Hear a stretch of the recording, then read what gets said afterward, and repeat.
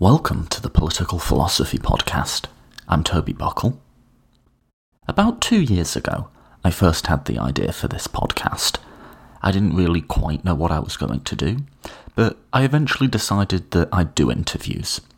People wouldn't, I figured, be particularly interested in me just talking about political philosophy for any extended length of time.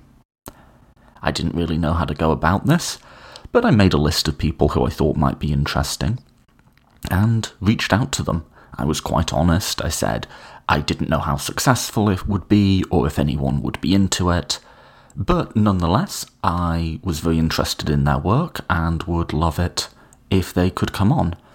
Some of the people, such as Michael Friedan, I knew before I reached out to them, and then I just reached out to a selection of political philosophers. To somewhat my surprise, many of them agreed. Academics, I found, are wonderfully generous with their time. They will take an hour or two to do a call with you about their specific knowledge areas out of nothing more than a passion for them and a desire for more people in the world to have knowledge. It's incredible, really. So I had this bunch of people. I recorded my first 6 or 7 interviews altogether. And it didn't quite feel real until I realised I had a couple of days in which suddenly I would be discussing all these very deep and complicated issues with these incredibly impressive people. And I remember feeling absolutely terrified. And honestly, those first 2 days are a complete blur.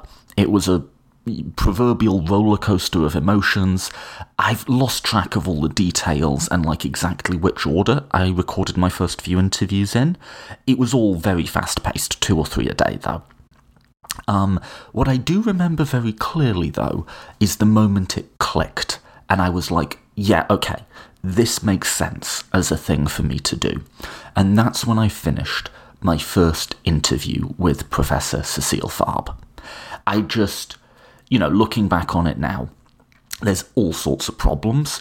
I hadn't got the hang of doing the introductions yet. I hadn't found my narrative voice, as podcasters sometimes call it.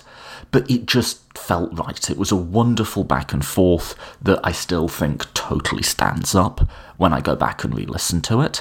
And I made the first half of that conversation my premiere of the podcast. The episode is called Sex Work, Organ Sales and Intuition, by the way.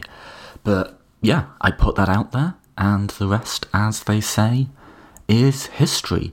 It's been a year and a half later. The podcast has developed a following. We have thousands of people who tune in. We even have a small number of people who voluntarily fund the enterprise on Patreon, which I'm very grateful for, by the way. And so now that this podcast is everything I could have hoped it to be, and more, I even went and did some solo episodes, and people, again, somewhat to my shock, were genuinely interested in hearing me talk about, political philosophy and political theory solo. But we've still stayed mostly focused on interviews. And so now that we have got it to the point where it's everything I could have possibly hoped it would be, it was a nice completing of the circle to have Professor Fabre back on to discuss her latest book, Economic Statecraft. Professor Fabre is a political philosopher and is currently Senior Research Fellow at All Souls College, Oxford. She's also Professor of Political Philosophy at the University of Oxford and affiliated with the Faculty of Philosophy, the Department of Politics and International Relations, and Nuffield College. She's just completed an 8-year-long project on the ethics of war and peace, and since then she's been working on the ethics of foreign policy, with a particular focus on the ethics of economic statecraft on the one hand, and the ethics of espionage on the other.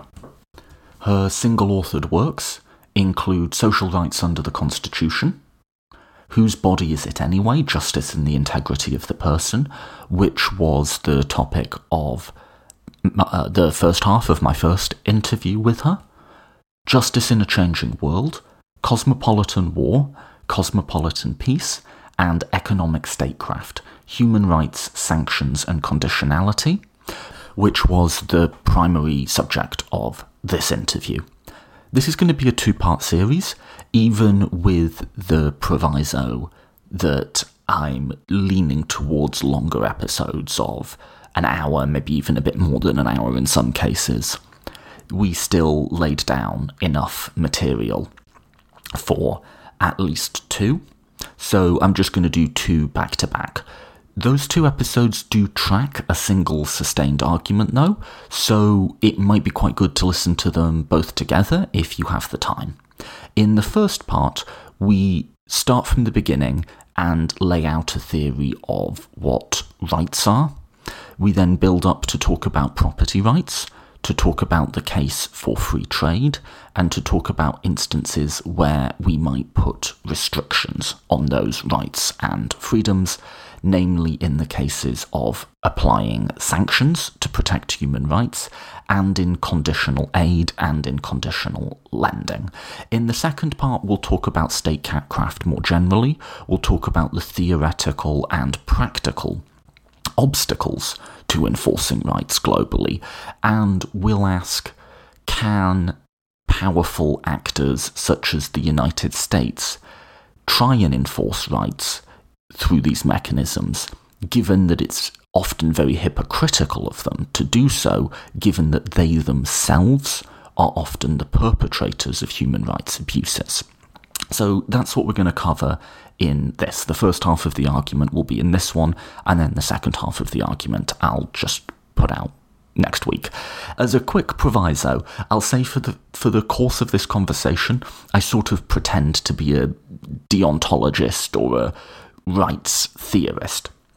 If you want to hear me trade meta-ethical intuitions with Professor Farb, we do that in the first episode, but for this, it seemed sensible to me to sort of accept that rights were the framework of the discussion that we're having. Although I don't think I say anything that contradicts my personal beliefs, I'm just using a different language and structure to express them in.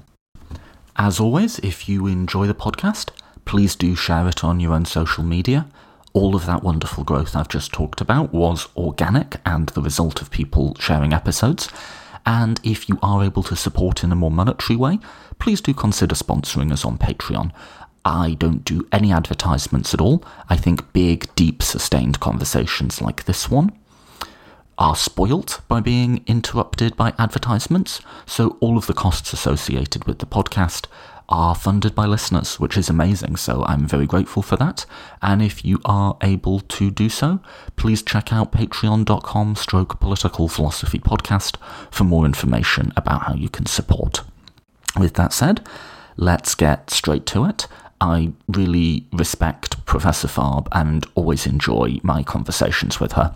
As you'll hear, we're not just giving you rehearsed lines, but really grappling with ideas in real time. And in this one, you'll definitely hear me, because I'm not, and I do not pretend to be, particularly knowledgeable about the political philosophy of foreign policy.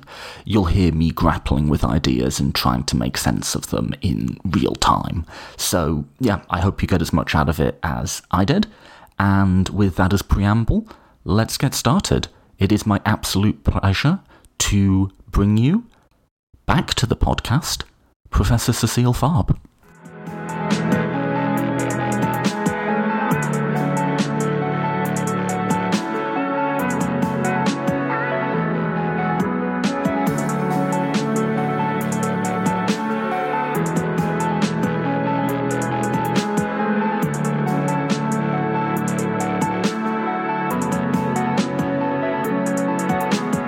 Okay, I am joined today by Professor Cecile Farb. Professor, thanks so much for coming back on.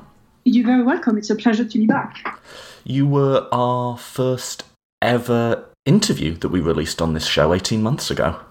Well, it was an honor at the time, and it still is an honor now to participate. No, I've definitely looked forward to having you back on, and we said before we came on, it seems like, whoa, that was just 18 months ago? That's right, yes. Let's start with your latest book, Economic Statecraft, which pursues the morality of sanctions against other states. Just to begin with, then, what, if you could maybe describe your intellectual trajectory that led you to taking on this topic as something you thought was important?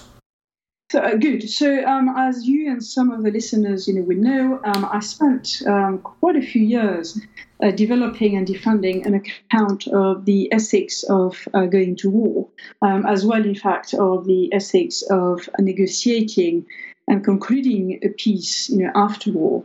And in so doing, I, of course, had to grapple, constantly with the normative possibility, as it were, that under certain conditions, a decision to go to war or a way to prosecute a war are unjust or morally wrong. For example, when the decision to go to war or the way in which the war would be waged are disproportionate measures relative to the wrongdoing which the war is seeking to thwart, or worries to the effect that war is not the option of last resort, or that war, would be an ineffective way of thwarting or redressing, the wrongdoings at issue.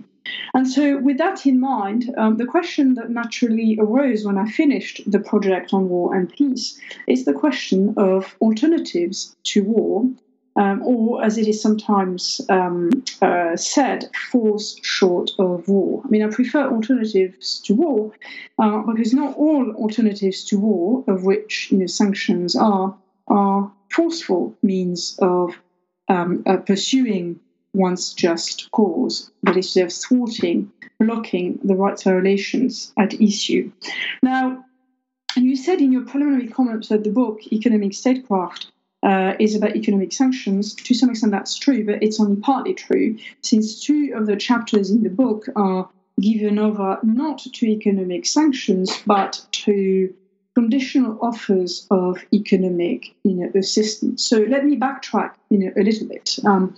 As a matter of fact, if you look at the ways in which states in general, and particularly Western democracies as well as international organizations pursue their policy objectives vis-a-vis one another, war is the least deployed option for those actors. More often than not, and certainly it seems to me more often than the resort to war, they resort to economic instruments, of which there are many, but the main important ones are economic sanctions on the one hand, and on the other hand, conditional lending and conditional giving.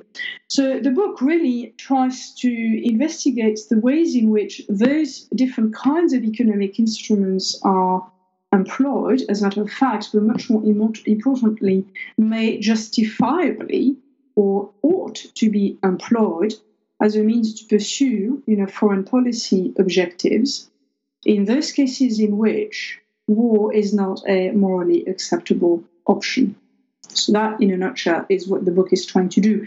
And it seems to me to be an important question, precisely because, to reiterate, as a matter of fact, it's much closer to the reality of the ways in which foreign policies are conducted. It's not something which has been very much studied by political and moral philosophers. I think it's high time that there should be more research along those lines.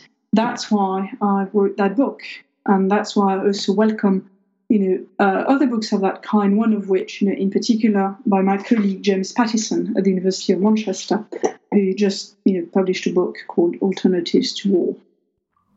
If this is a normative book, then you're not looking at did this particular, or not primarily looking at did this particular instance of sanctions or conditional aid, was it effective? You're looking at are they justifiable, period. I mean, I do use empirical examples as much as I can, but you're right. My aim as a philosopher, is to develop what one might call an account of just and unjust economic statecraft. So, then, if we're looking at that, I guess if we're looking at what's right in this case, there's a few questions that would seem to me as arising from that. The first would be we'd want to develop an account of rights and property rights in particular, because when looking at economic interventions, those are the moral claims, either for or against, that people are going to rest most heavily on. In the case of foreign policy particularly, we would also have to look at how those rights might be enforced. Right. Given that we don't know actually what the outcome will be a lot of the time. And finally, there would be the question of who has moral standing. Is the US, after its many crimes and misdeeds, the right agent to enforce claims of rights around the world? So let's start with...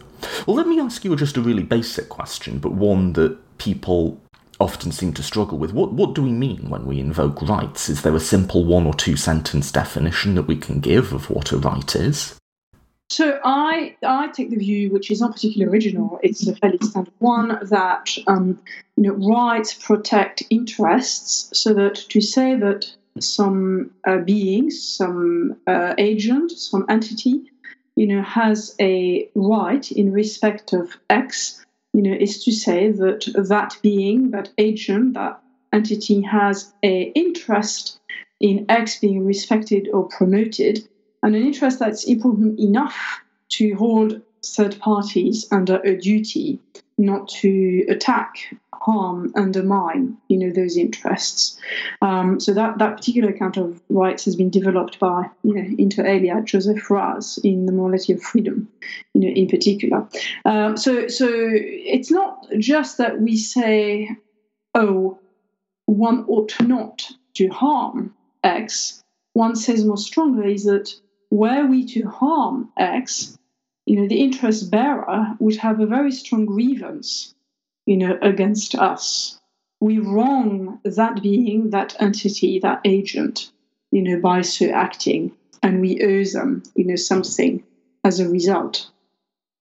Okay, so we won't get into this here. I've always, as you know from our last conversation, had more morally consequentialist intuitions, but the way I've made sense of rights claims is almost like as a protective capsule around those attributes which we deem essential to the functioning and flourishing of a human being, something like that. Yes, I think that's a fair way to put it. The reason I'm slightly hesitant is because it's not entirely clear to me that the language of protection aptly captures rights to be provided with assistance. So, it's not clear to me that if I say I have a right to food, against you, it does mean that actually you owe me protection in the sense that you ought not to interfere with me as I try to go and get food, myself. However, if we want to say more strongly that you owe it to me to give me food, the language of protection doesn't seem quite right, there. So the way I think about this is I say protection of attributes, not protection of persons. So there's the positive, negative rights distinction. But I would say in order to function and flourish, a human being needs food, right? I mean, that's actually just like one of the most, to literally sustain life, we need food, right? So if that's ineliminatable for us living a functioning and flourishing life, we want to put a protective capsule around that attribute and say people should have food if it can be provided to them. And then that protection can take the form of social convention, morality, legality, linguistics, so on and so forth. That's good.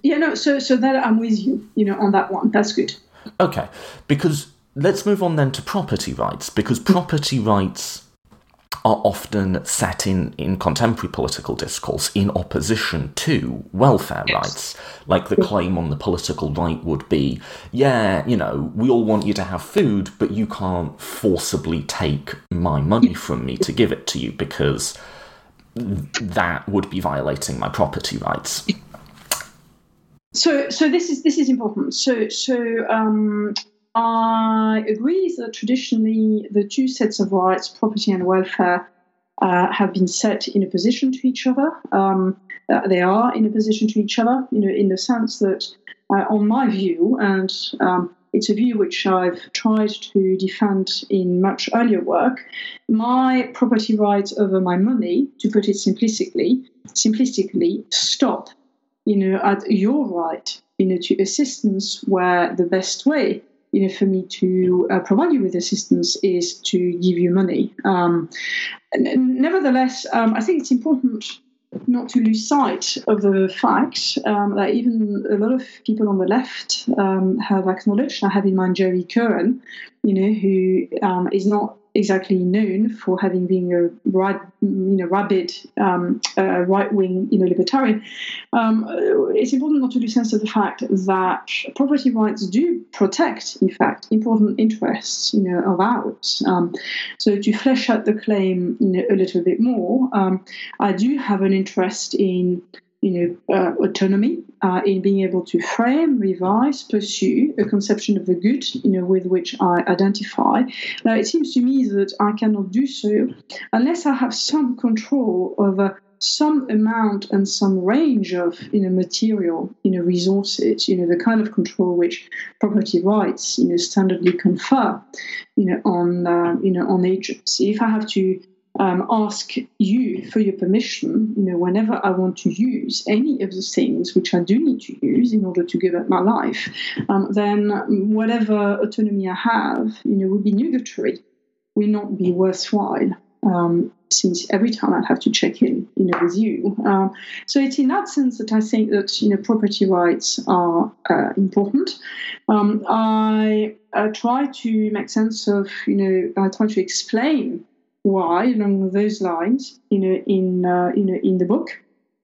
But as I also make it very clear, those rights are only pro tanto rights. So not only, as I've just said, are they limited or constrained, by your right, to material, assistance, but in addition, I can forfeit my property rights, over, my resources. So if I use those resources in a wrongful way, then we might argue that I don't have a right to control my resources in this particular way. That's a constraint on my property rights.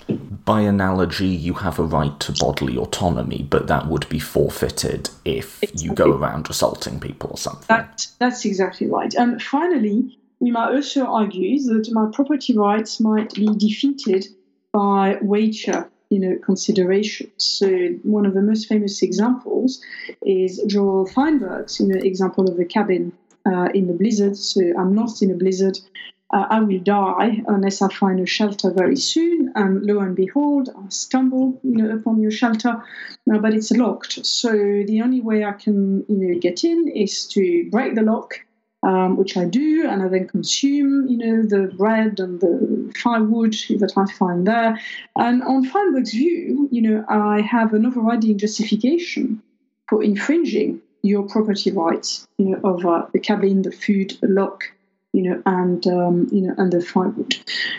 So these are the different ways in which property rights can be limited, but however limited they are, they nevertheless remain important. So that's my main theoretical reason for framing them in this way, in the book, rather defending them in the book in this way.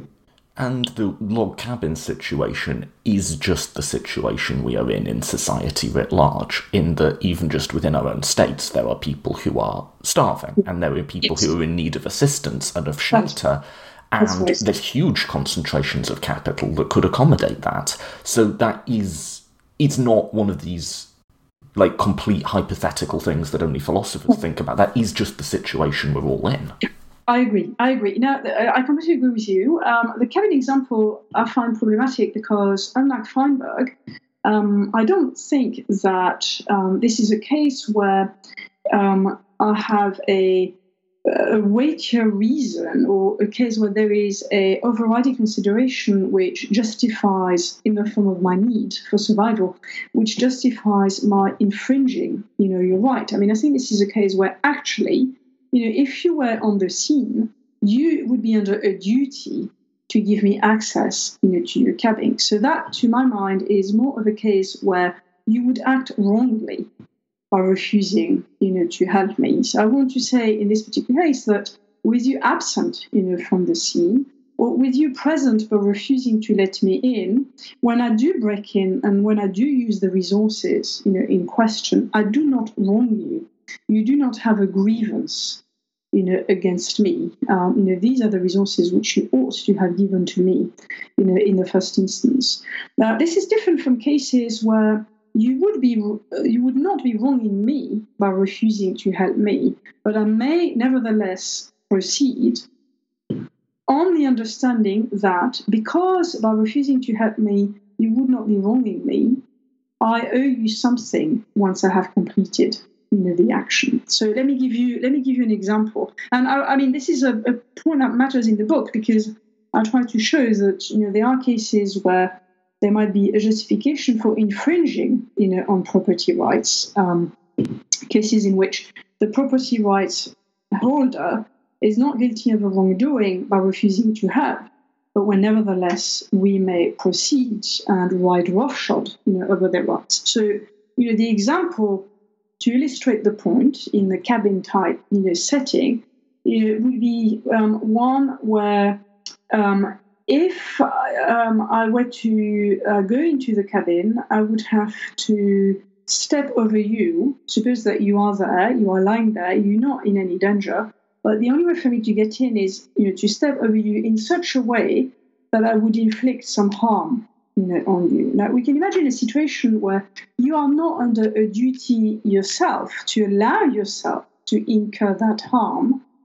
I nevertheless, I therefore wrong you by so acting, but my need is such, that I'm morally justified, in so doing. So one way, to frame the distinction is to say, well, look, there are cases where when I harm you, I violate your right. I'm under a duty not to act in such a way. There are cases where I harm you. I do not violate, your right, nor do I infringe it. You simply did not have that right in the first instance. And then there are cases where you retain the right, but I nevertheless have an overriding justification for acting in this way. Does that make sense? Yeah, it does. So, I think just in terms of, to get back to absolute basics though, yes. Although you've acknowledged a number of constraints on property rights and instances in which they might not be operative, yes.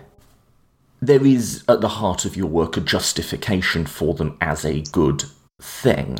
But I want to just separate out your justification for them from... Because I think people on the left particularly are suspicious of claims about property rights, and I think they're suspicious because they often tend to be accompanied by two other sets of claims, which I think are much more spurious. The first is claims about desert and what people deserve, and that people ought to have their property, that they've earned it in virtue of being a particular intelligent or hardworking or so on. I think those claims are not only empirically untrue, in that it just tends not to be the case that people with huge fortunes have amassed them virtuously, but also even under idealised circumstances, I'm not sure how far those claims could hold up.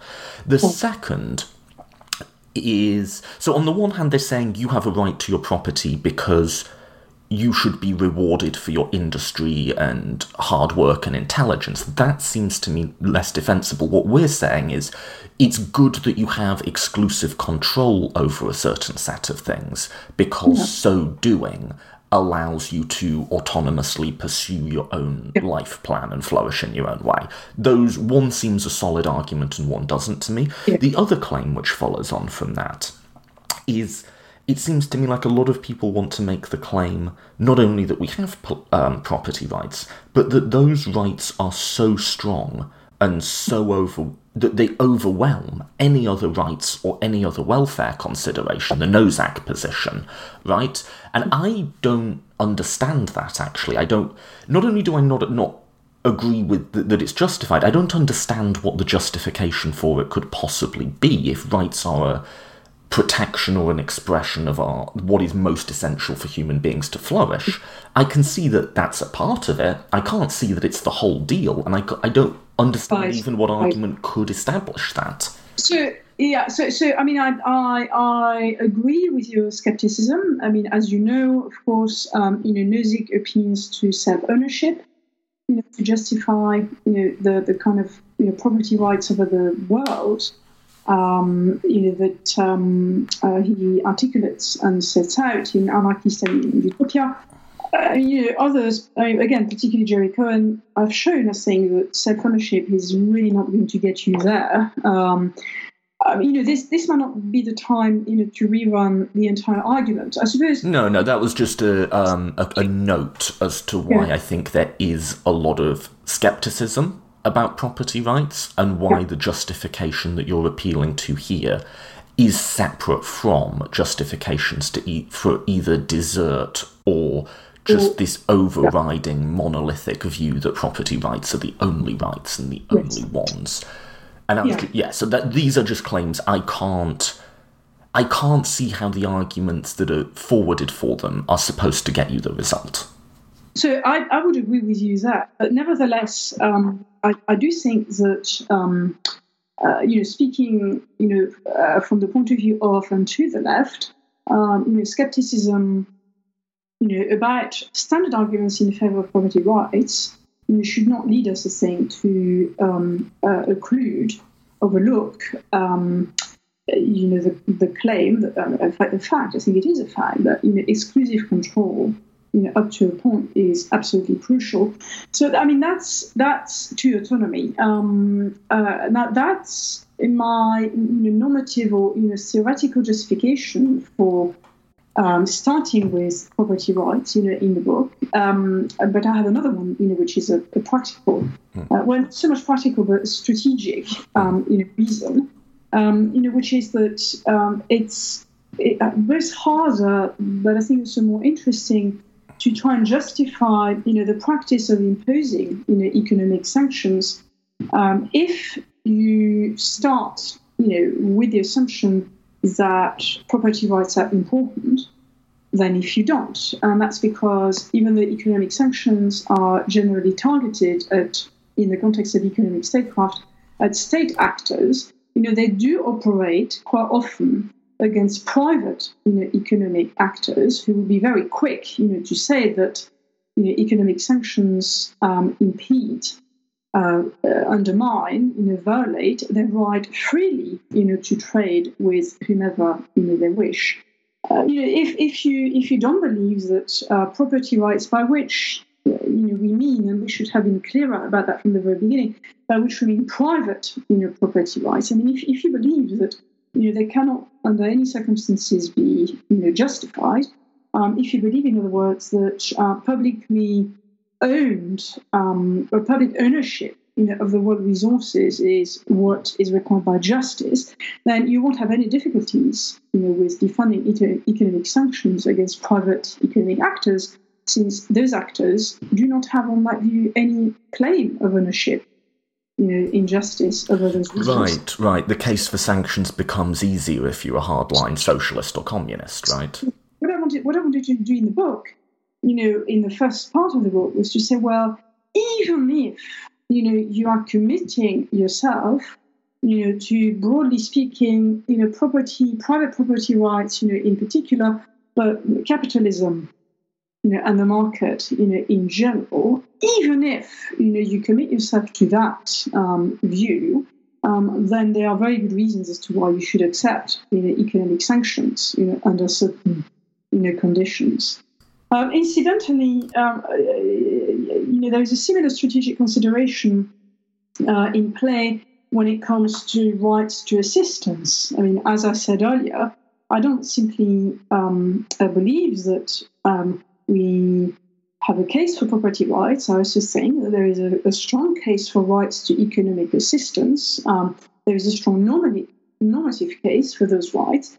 But there is a strategic reason, for setting those rights out at the beginning of the book, which is that it's more interesting as well as more difficult, to argue in favor of conditional, assistance. If you think that there is a right, to welfare assistance, if you don't think that there is a right to welfare assistance, if you think that it's just a matter of charity, whether the rich help the poor, then you will have no difficulty, in justifying the imposition of condition, on the delivery of assistance. But if you think there is a right to assistance, then it's harder, to show, and I think more interesting, to show that the respect for that right can be conditioned, upon the fulfillment of certain obligations. Let's just clarify the ground we've covered thus far then. Yeah. We've defined what a right is, and we've said you didn't like the word protection, but it's a respect for and a demand that others respect those attributes of a person that are essential for their functioning and flourishing, something like that. We've said that can entail, or does entail, exclusive control over a certain set of things, that is needed for our autonomy, but that isn't the only game in town, and that right is only operative as far as other demands of justice on that person are met. Yeah. But assuming other demands of justice have been met and there's not special circumstances arising, the default would be, if I own a book and you own money and you want to exchange money for the book and I do too, that's not only unproblematic, but that's normative. That's an exercise of our autonomy. That's right. That's very good. That's exactly right. Yeah. So, building up from that then, the norm would be that there would be at least a section of the economy and society in which markets transactions can take place. And the norm would be, internationally, the sort of moral default would be a regime of free trade, building up from that. Yeah. That's right. That's right. So constrained by the demands of justice. So I don't want to say, and if I argue against the view that trade should be completely free. I mean, the whole point of economic sanctions is to restrict, free trade, on certain grounds. And what I want to argue in the book is that, economic sanctions as a means to thwart ongoing, human rights violations, or to deter, doers from committing such violations in the future, those sanctions are, justified. And to repeat, yes, go on. But you assume the burden of proof is sort of, at least insofar as you're developing this argument, you assume the burden of proof is against you. You assume that if you have two states, wonderful magical utopias in which all rights are respected, then the norm should be that both of their governments allow the free exchange of goods and services between those states. And again, to repeat, I have two grounds for making that assumption. One is a theoretical ground. I have that intuition that is the default, that is the baseline, or that, to put it more philosophically, that there is a presumption, a moral presumption in favor of free trade, which, like which is an example of a wider presumption in favor of freedom, such that the burden of proof is on those who seek to restrict. The converse of that, to anticipate, is that when it comes to assistance, the burden of proof is on those who wish to condition assistance or to withhold assistance. And again, I have a normative commitment to place the burden of proof where I place it, but a strategic commitment as well. It's just more interesting to investigate, what follows, with respect to sanctions on the one hand and assistance on the other hand, once we have those two presumptions in place. Yeah, so this is another slight aside that we needn't be driven down, but like a commitment to free trade with the important, demands of justice have been met qualifier is one of the few areas where I've always sort of thought of myself as more politically right-wing, although what with Trump's ridiculous trade wars, I don't know if that even is a right-wing commitment anymore. Yeah. But I think sometimes people on the left feel as if, a factory job, is taken away from New Mexico and put in Mexico, a grave moral injustice has been done. And I don't know that de facto you can say that an American worker has more right to a particular standard of living than a Mexican worker. Like, there might be strategic and political economy considerations we would want to bring in. And certainly I think we should be sceptical of concentrations of corporate power. But that's a question of governance, which is separate from questions of, like, nationalism and a particular people being owed something, So, good. So I have 2 points in reply. One is that, again, I agree that with your Mexican versus American worker example, I agree that individuals' fundamental entitlements are not morally speaking, dependent on their nationality or on which country they happen to reside in, and so on and so forth. Second, however, your point about governance is interesting because it seems to me that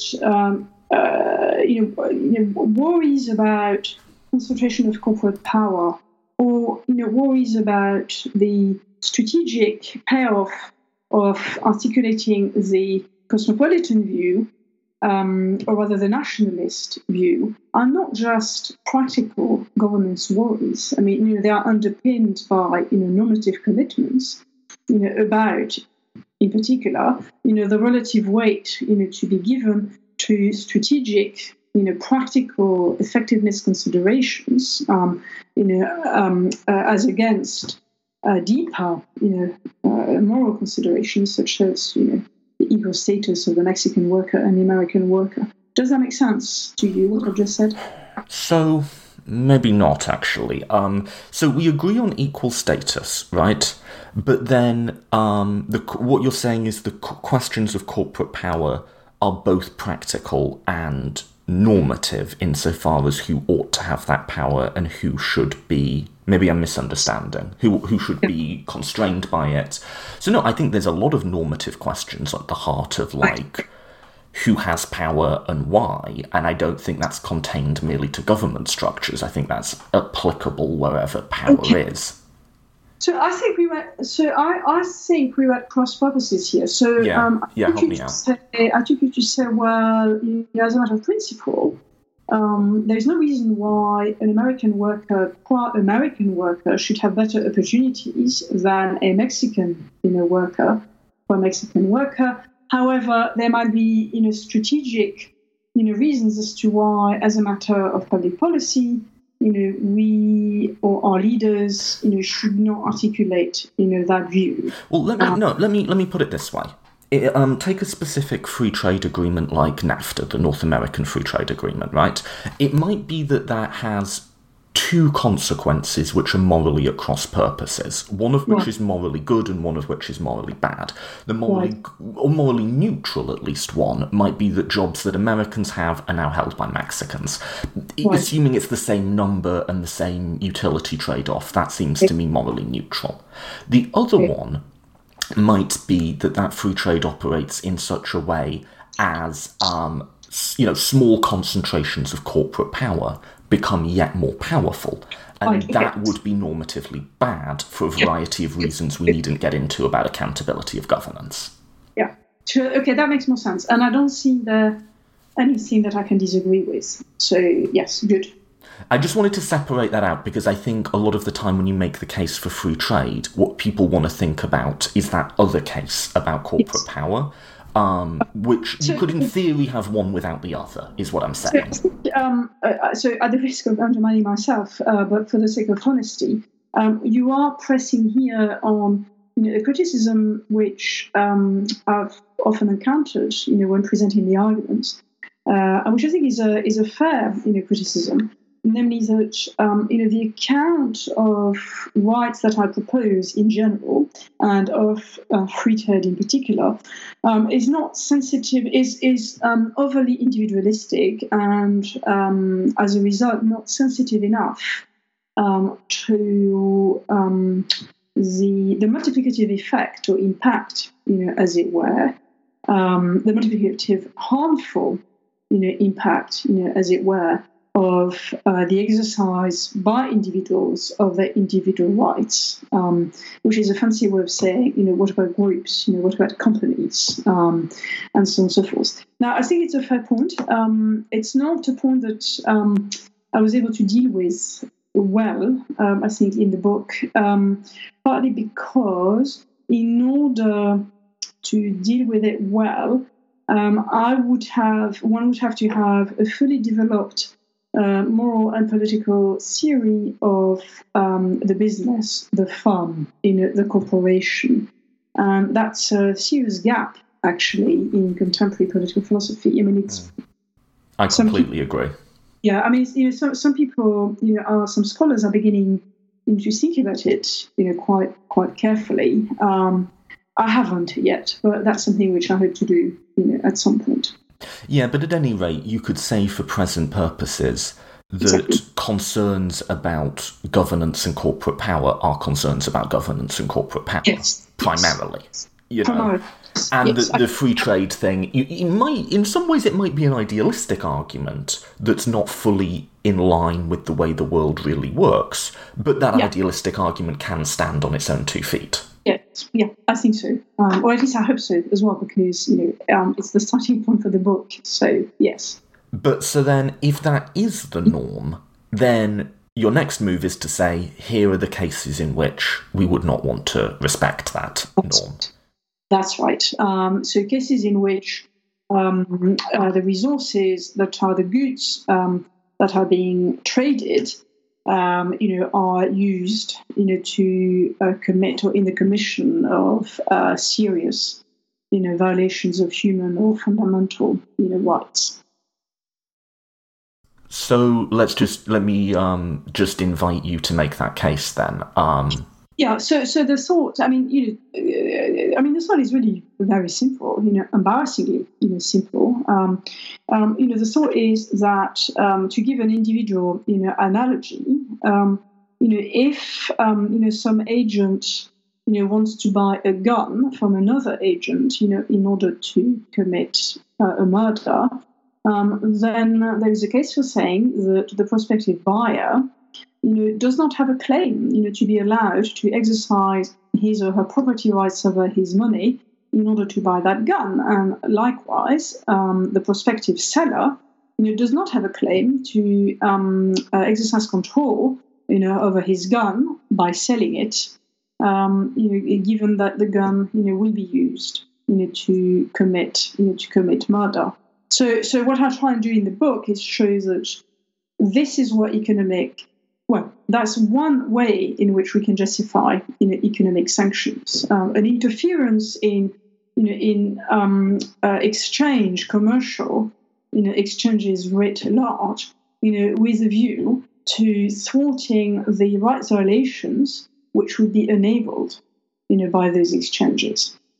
That's one justification for sanctions. There is another one, which appeals to deterrence, which takes a different form.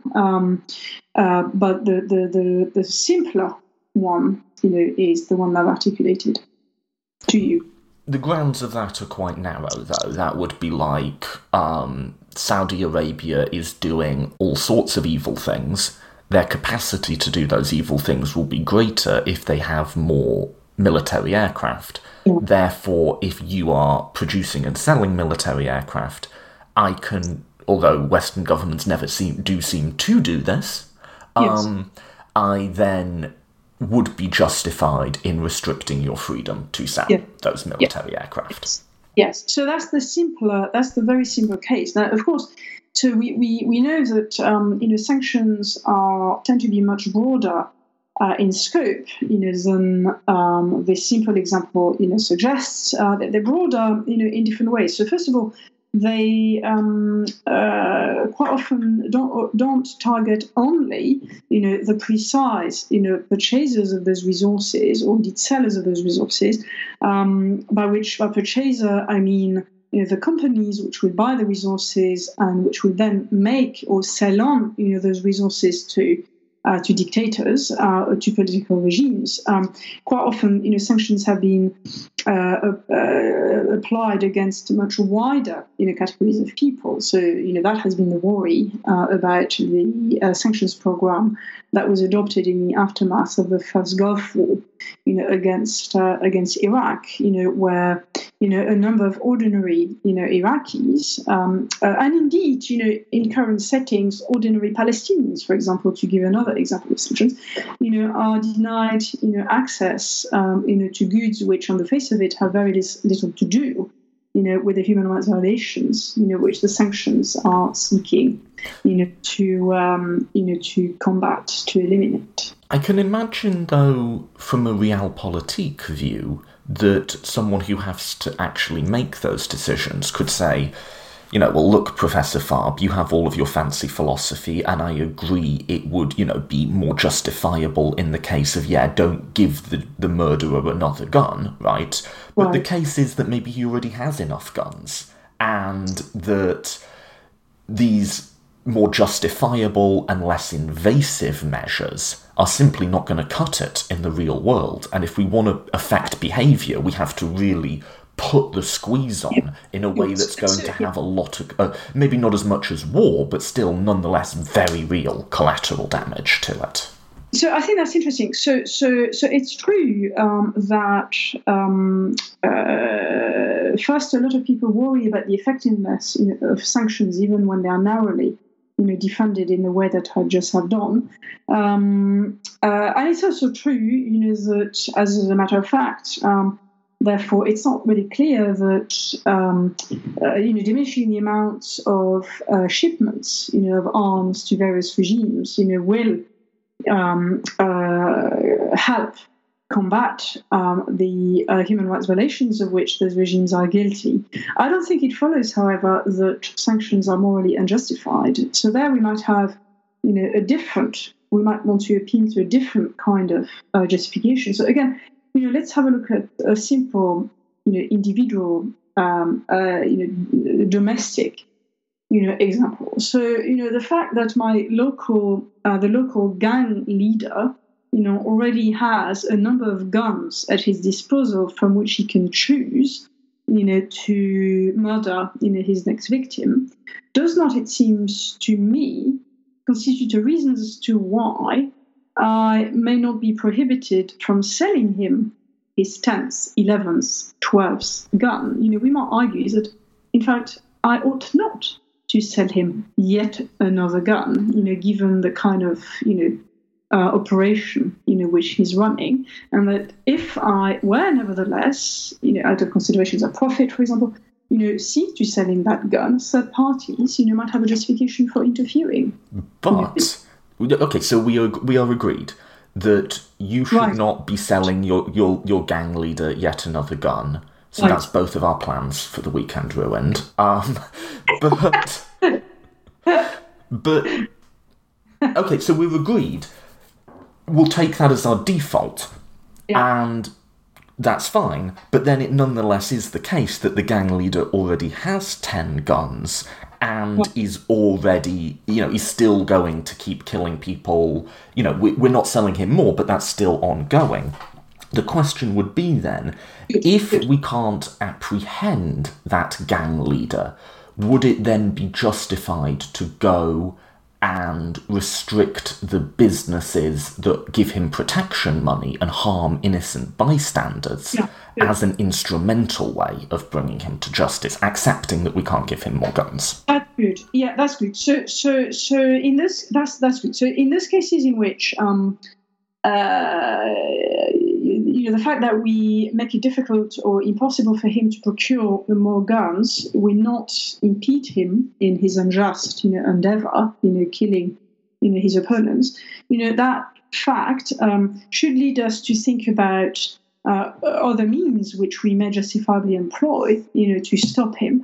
But the fact that there might be other means, for him to, for us to employ, to stop him, is, in my view, compatible, with the claim that there nevertheless is a justification, for there is support for the view that I ought not, to somehow make myself complicitous, or not so much complicitous. I ought not, to interact with him, in this way. I ought not to sell him the extra gun. Now, the point is important because it leads me to see perhaps more clearly than I did that although I frame, the argument about economic sanctions or in favor of economic sanctions as an argument about alternatives to war, in fact, in some cases, economic sanctions are not an alternative, to war. Ex hypothesi, in this case, they're not an alternative to war simply because A, they don't work, B, work might work better. But the fact that they are not an alternative to war, for the reasons just given, is not enough, to ground a prohibition on sanctions. Does that make sense? So, in other words, the fact that there could be a situation in which war would not be justified, but sanctions might be. That there might be, like a Venn diagram, there might be an area in which one is normative and the other isn't. Yes, and there might also be cases where war is morally justified, but it doesn't follow, from the claim that war is morally justified, that economic sanctions, are ipso facto unjustified. They might be justified, but on grounds other than preventing this particular actor from committing human rights violations. They might be justified, and I have a few paragraphs about that in the book. They might be justified on symbolic, and they might be also. They might be justified, on deterrence, grounds. Right. So we should not succeed in stopping that actor, from committing human rights violations, but our determination so to act vis-à-vis him, even if we do not succeed in impeding him, might serve as a deterrent, to other actors who otherwise, would be tempted, to commit human rights violations, secure in the knowledge that they would have access to our resources via free trade. So there's cases in which neither would be justified. Mm-hmm. There's cases in which sanctions alone might be justified, and then there's cases in which both might be justified, but they might be justified for different reasons. That's right. That's absolutely right. Yeah, that's good. And in that latter case, then, the default would be towards sanctions rather than war, with the assumption that the collateral damage of sanctions, though real, is less than that of war. Well, so I don't want to commit myself to that view. So it's not clear to me that economic sanctions, qua sanctions, always impose less collateral damage than war, qua war. I think it all depends on the breadth and scope of the sanctions, relative to, likewise, the breadth and scope of war. So a very, very limited war, both in spatial and temporal terms, might be far less harmful, to the innocent than an ongoing, decade-long, program of economic sanctions. I'm reminded of, I don't know how true it is, and I've heard people contest it, but just say that it is true.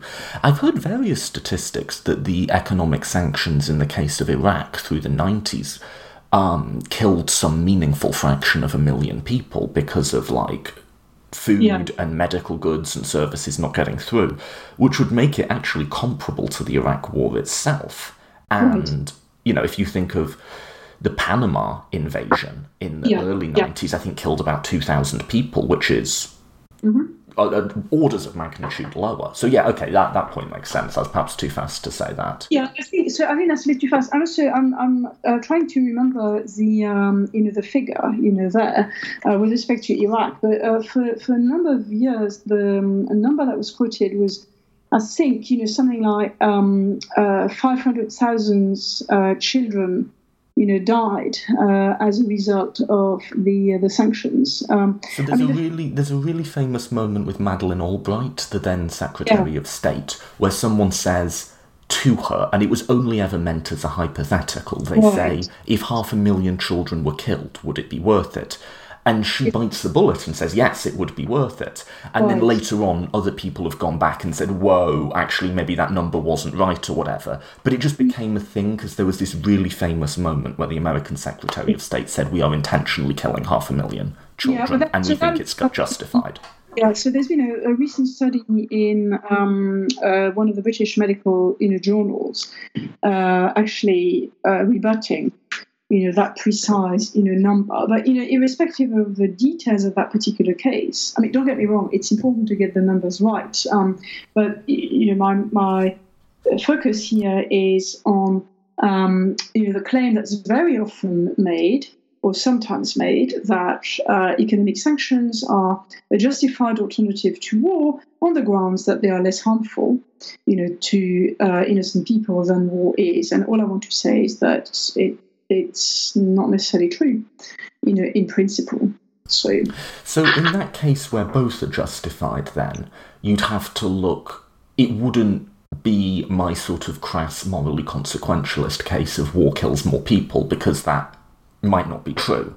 It would be, what are the justifications for both of those sets of actions, and which are more compelling? How would you think about that then, when both become on the table? So it depends on what you mean by justification. I want to draw a distinction between having a justification for embarking on a particular course of action, on the one hand, and on the other hand, there being constraining conditions, on my permissible pursuit of that course of action. So I might have a justification for attempting to kill my attacker, in self-defense. The justification takes the form: he attacks me without warrant. That gives me a moral reason, a justification, for trying to kill him in return. That's different from saying that I am morally justified, all things considered, in killing him in self-defense only if certain conditions are met. And one of the important conditions is a proportionality in a condition. So it's not clear to me that if I can defend myself from him only in such a way that 5,000 people would die as a result, I don't think I can, all things considered, defend my life, in this particular case. By parity of reasoning, when we compare, war and other measures, we have to look not just at the justification, the primary reason, if you will, for going to war, and or for employing those other measures. We have to look at how those two courses of action fare, under those constraining conditions. And so, with respect to war on the one hand and economic sanctions on the other hand, proportionality is an important, consideration. To illustrate, if a particular war, would result in, say, 2,000 civilians, dying, whereas economic sanctions against the same regime, would occasion the death of 20,000, civilians. Well, then, we have a potent reason, to go to war, as opposed to resort to economic sanctions. Okay, so we've discussed the case for property rights as a default once the demands of justice are met, and we've discussed instances in which we might infringe on those rights for another good, i.e. sanctions. But then there's the converse of that, which is we might be in a case of justly providing somebody assistance, but then make that conditional on some sort of other behaviour. Could you talk us through that argument? Good. So the ethics of conditional assistance is something which I spent quite a bit of time on in the book, 2 chapters, in fact. So here, the thought is this. Contemporary theories of justice, particularly since Rawls, have argued that under certain conditions, agents have a strong claim to have their needs met or to the resources necessary for them to reach, enjoy equality of opportunities or equality of outcome, and so on and so forth. So in the language of human rights, the claim takes the form. All individuals have welfare rights to minimum income, shelter, and so on and so forth. And what I'm interested in is, whether or not it is morally permissible for those actors who are deemed under a duty to provide assistance to make the delivery of assistance conditional, upon the beneficiary, meeting certain, conditions. And again, when we talk about economic statecraft, I think it's an important, question, if only because, as we all know, states and international institutions resort to those measures all the time. So, for example, a state might say, in fact, some states have said to another regime, if you do not rescind your homophobic, legislation, we will discontinue the aid that we have started, providing you.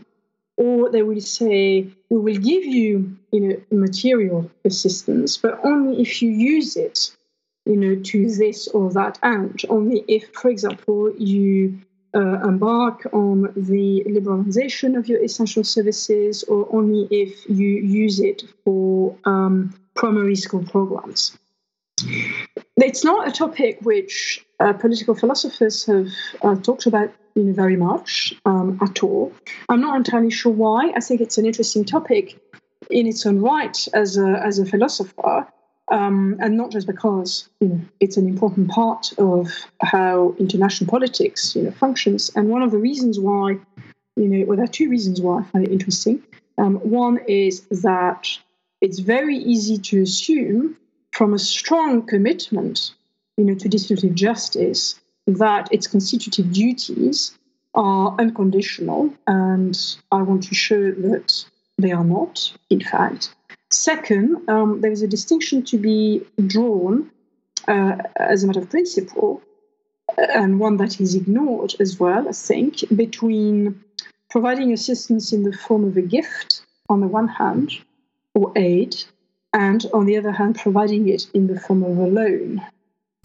These are very different, and I try to show in the book that conditions that we may justifiably attach to aid might not be the same as conditions that we may justifiably attach to giving a loan. What would be the distinction? Because I haven't thought about that question at all. Well, so suppose that you really need money.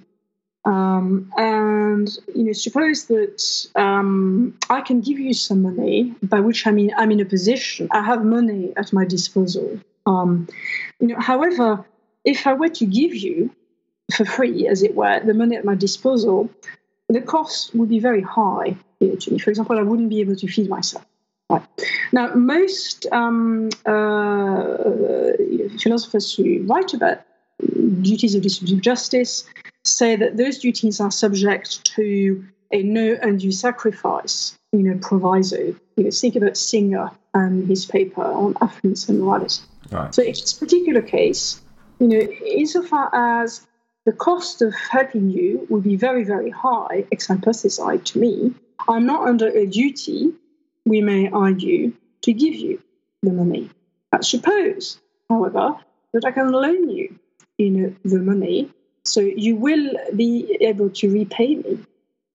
Now, it's unclear to me that I'm not under a duty to loan you the money under those circumstances. In fact, we might want to argue that under some circumstances, I am under a duty to loan you the money in those cases in which the cost would not be so high to me, and would not be so high precisely because you would repay me, the money, over a certain amount of time. So the moral distinction is because the burden is decreased, it makes it easier to clear the no undue burden hurdle. That's right. That's right. There might also be cases where I'm not under a duty to give you the money. I'm not even under a duty to loan you the money. I'm only permitted, to loan you the money. But then there is a further question to be asked as to whether or not I am justified in imposing conditions on my giving you the money, so loaning you the money. Some people might argue that, sure, I'm not obliged to give you the money, to loan you the money. I'm only permitted to do it. But if I decide, to give it to you, I am morally prohibited from making it conditional, making the loan conditional on you doing certain things. And I think there are interesting, questions to be explored, which we won't have the time to do in this interview, between the duty to aid, the duty to loan, the permission to impose which kind of conditions and on which kind of, assistance. That's relatively uncharted, territory. I mean, I would hope, one day to write an article on this, which unhinges those questions from the specific context of economic statecraft, the context in which I address, them. But that's as far as I've got in the book.